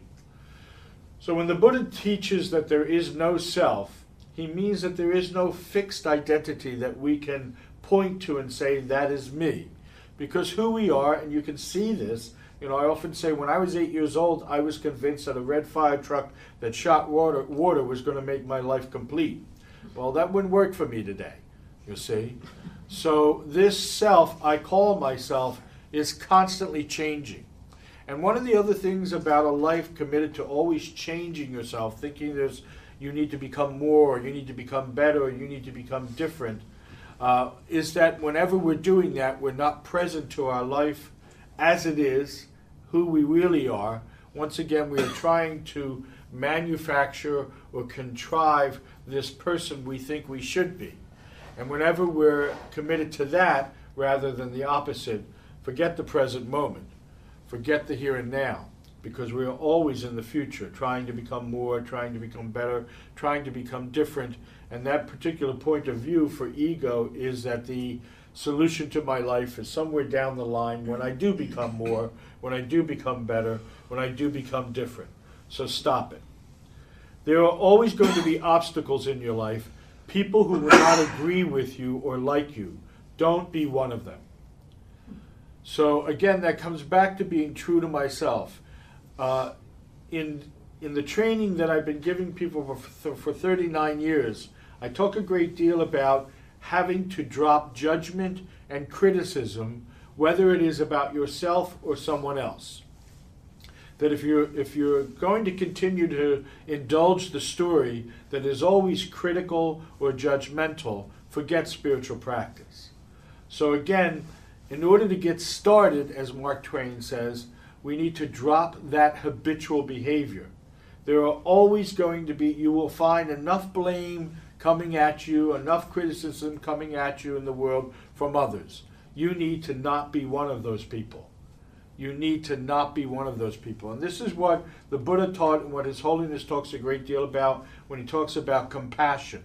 When Buddhists talk about compassion, the Buddha was really clear. He said, forget compassion to others. Don't believe you're being compassionate to others unless you're compassionate to yourself. Compassion begins with yourself. And to be compassionate towards oneself is to fully embrace my full humanity. That includes not only my strengths and the things that other people like yourself may be attracted to, but especially the stuff that I'm not too good at. And we do that by dropping the blame, shame, criticizing, and judgmental game. And if you're not willing to do that, forget spirituality. Start with loving yourself unconditionally before you try it with someone else. Then loving someone else unconditionally will be a cakewalk, except sometimes. And we need to accept that. And one of the ways that I've worked that out is I always tell my daughter, I absolutely unconditionally love you, but there are times I'm not going to feel that way. And that is also part of spiritual practice. I talked about this early on this evening. We so often go to the same place every time we're feeling out of sorts, that something's wrong with my life, something's wrong with me. To love oneself unconditionally is to have that experience going on in my body and not go to that place. So you're not feeling all the sorts today. Okay? Use that. Learn from that. Discover what that is about for you. But it doesn't mean there's something wrong with you. A very dear friend of mine who I regularly counsel about her own self-esteem, I tell her she goes there every single time, right away, something's lacking in her. That's the first place she goes. Has nothing to do with anybody else but the lack about herself. And she always goes there. And that is a habitual behavior. That is what she learned. Much of our habitual behaviors are behaviors we learned early on to survive what's going on. To survive what's going on. And when someone else criticized us and judged us when we were very little, we survived that criticism and judgment, believe it or not, by accepting the criticism and judgment. You see, by accepting the criticism and judgment. So the practice that I give my students often and people who I'm coaching or counseling is this. The next time a critical or judgmental thought, either about yourself or others, show up, just simply notice it and say, wow, there's another lie. And move on. And move on. Stop trying to avoid the mundane. The mundane is the sacred. Give it your full attention. And again, I'm teaching my daughter this. When you wake up in the morning, make your bed.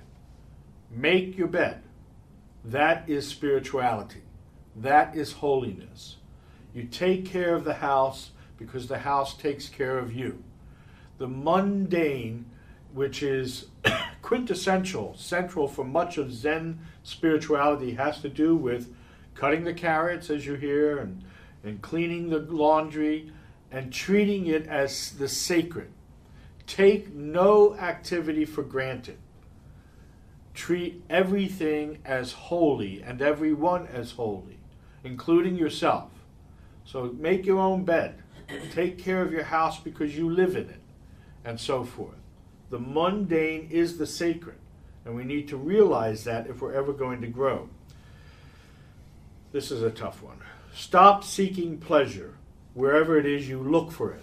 There's nothing wrong with pleasure, however, but the kind of pleasure that remains with us are those moments and experiences that show up naturally, not dependent upon any specific circumstances or situation, or which needs to be contrived or manufactured.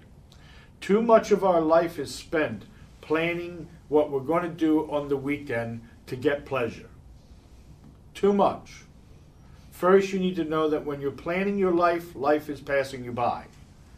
Second, you need to know that anytime I need to contrive or manufacture pleasure in my life, that is always temporary. The stuff that, what most people call or identify with when they say they feel joy, they feel joyful for their lives, that's the pleasure that lasts, and that stuff happens naturally. Happens naturally. For example, since my daughter was born, I can tell you that, every moment is pleasurable in my life. because she says something or does something that makes me laugh. You see, really laugh. Never be sure. This is a huge thing for so many people in this room and so many people on a spiritual path. The myth of contemporary spirituality is that spirituality is supposed to answer the questions.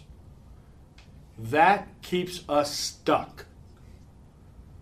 That keeps us stuck. A dear friend of mine used to say, understanding is the booby prize. That keeps us stuck. So never be sure about anything.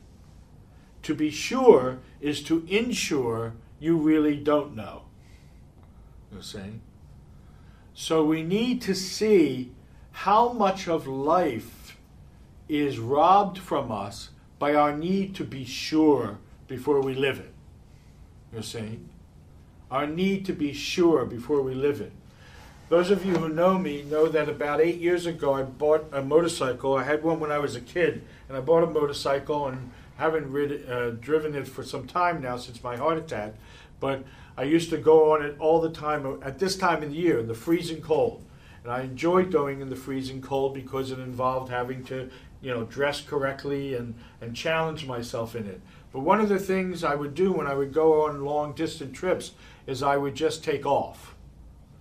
Without any planned path, without any planned highway, and made it a point to go down the roads that I'd never been down before, and I will tell you, it was always a pleasure.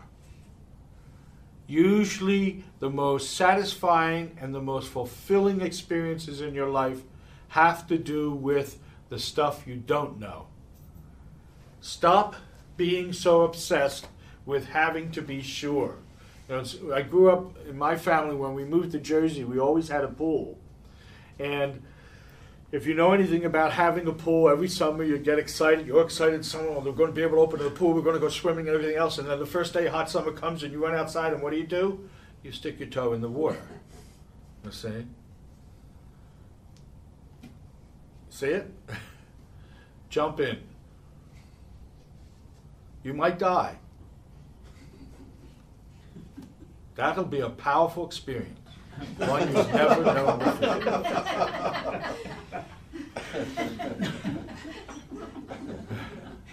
Charlotte Joko Beck, probably one of the greatest American Zen masters to ever lived, on her deathbed was heard to say right before she breathed her last breath, "Wow, this is wonderful too."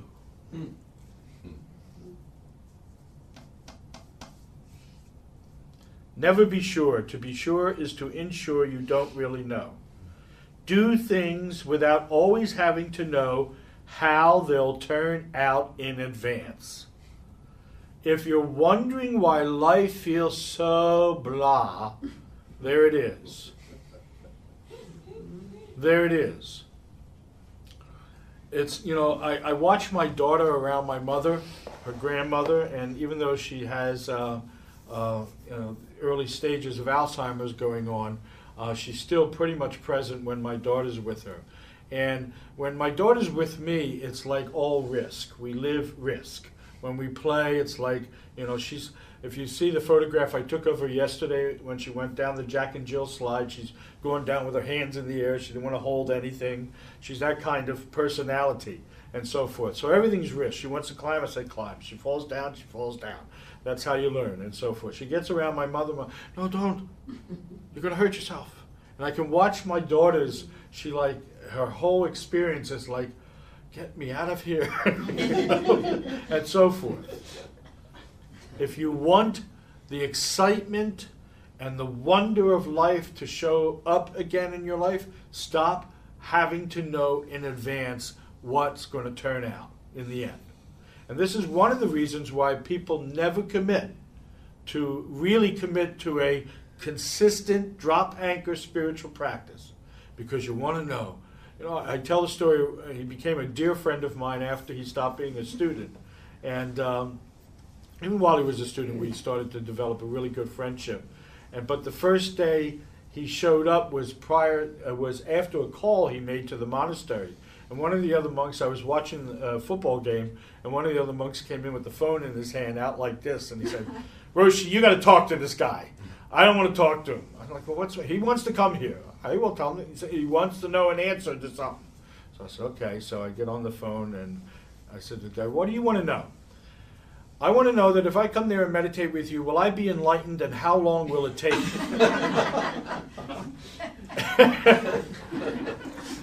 And I was watching a football game and didn't have any time for that nonsense. So I said to him, for you, never.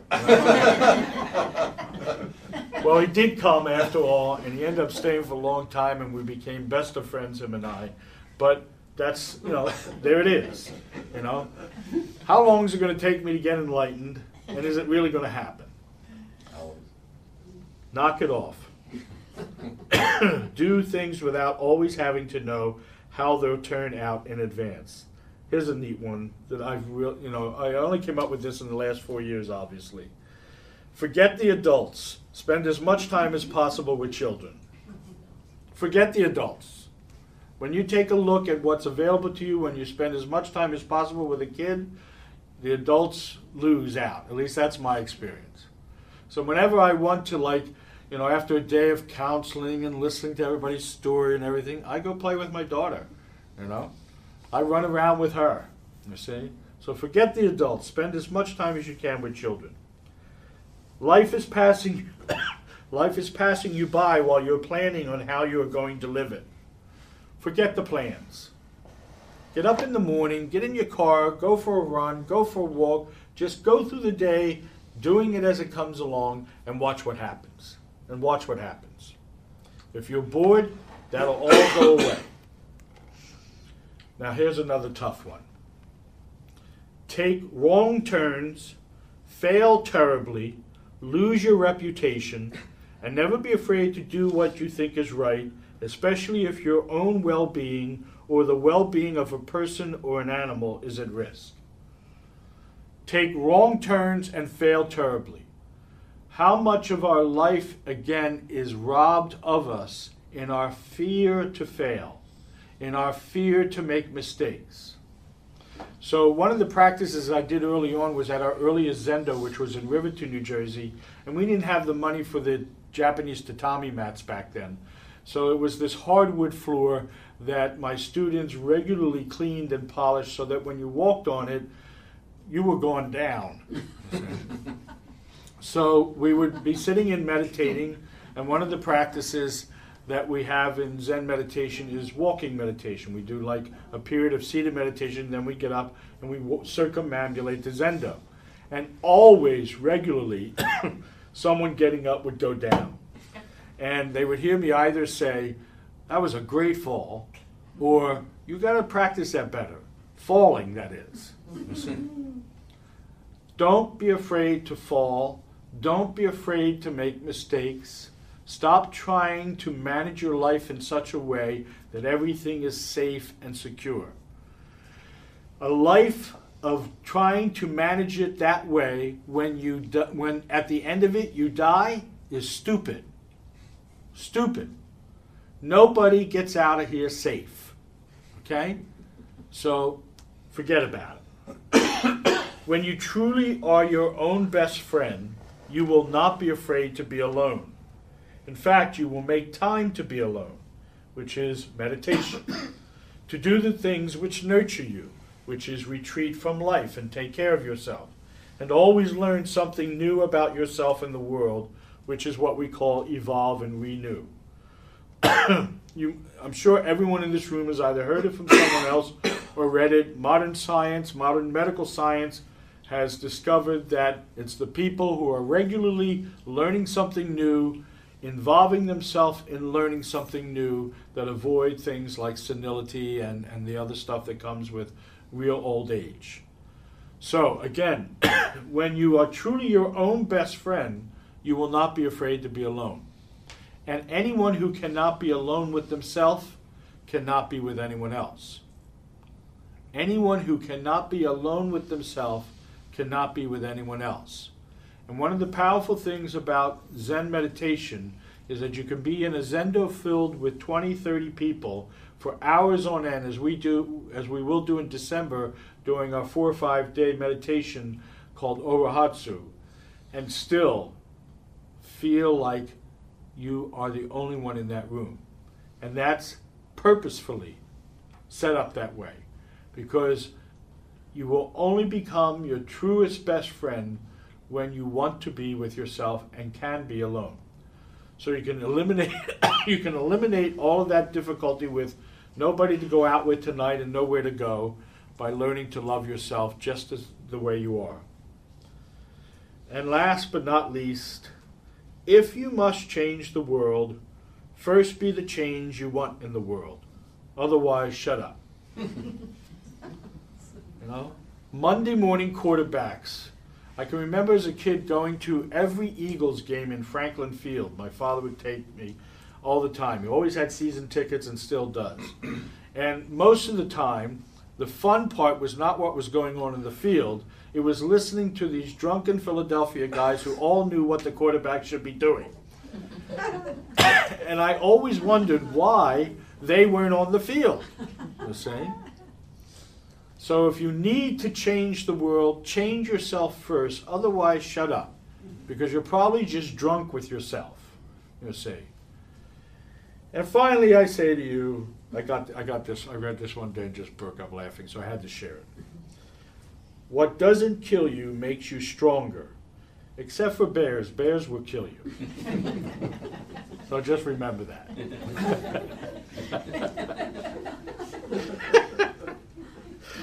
That's life. So before I let you go tonight, I want to make an announcement. Next month there will be a special event happening here, and we strongly encourage you to arrive early to get a seat. The monks and I will be transforming this room into a Japanese tea house, and we will be performing the Japanese tea ceremony for you. Following the actual ceremony, we will have an opportunity to talk about tea which comes out of Zen. It was the first tea masters were both the Chan masters, which is the Chinese word for Zen, in China, and then in Japan, where, like everything else the Japanese do, it was refined and perfected. It is the second best thing to meditation that I love doing. And it is a beautiful meditation and training in full awareness of the moment. You cannot serve a bowl of tea and experience the peace that anyone can know through a bowl of tea without being mindful and fully aware of being present. So if you've never seen it before, come and see it next month. If you have seen it before, come and see it done the right way. And again, the monks and I will be performing it, and then I'll be talking about the 4 principles of the tea ceremony and how they apply to spiritual practice and how you can apply it to the mundane activity such as offering a cup of coffee or a bowl of tea. I can remember when I was, and actually this is where I got my first inspiration to study tea, which I've studied now for nearly 30 years and practice. But my first inspiration came from growing up again in an Italian household. And it didn't have anything to do with tea, because back in those days, I don't think I even remember the word tea coming up in our vocabulary. But how every time people came to visit, my mother offered them a cup of coffee. She always had a pot of coffee, fresh pot of coffee waiting. And she offered them a cup of coffee. And how, no matter how they were when they came into the house, when they sat down to drink that cup of coffee, it was like just a wonderful thing to watch. So as Senrikyu said, all can find peace in a bowl of tea if you know how to make it and to offer it. So come next month and discover how to make it and how to offer it. If you're not on the mailing list, get on the mailing list. The sheets are out there for you to do that, and you'll get our monthly newsletter, including this and the rest of it, coming out in November. We have some new events starting in November at the monastery, and we are going to do 2 liturgies on a Monday night, two separate Monday nights on Veterans Day, and a liturgy of Thanksgiving on the Monday prior to Thanksgiving. So come and join us as we practice gratitude, which is another powerful spiritual practice. And with that, I'm truly grateful that you came out tonight. Thank you for the privilege. Go home. Tuesday night meditation. Oh yes, Tuesday night meditation. I'm here every Tuesday between 6 to 7. The numbers are growing, the room's filling up, so come on out and sit with us.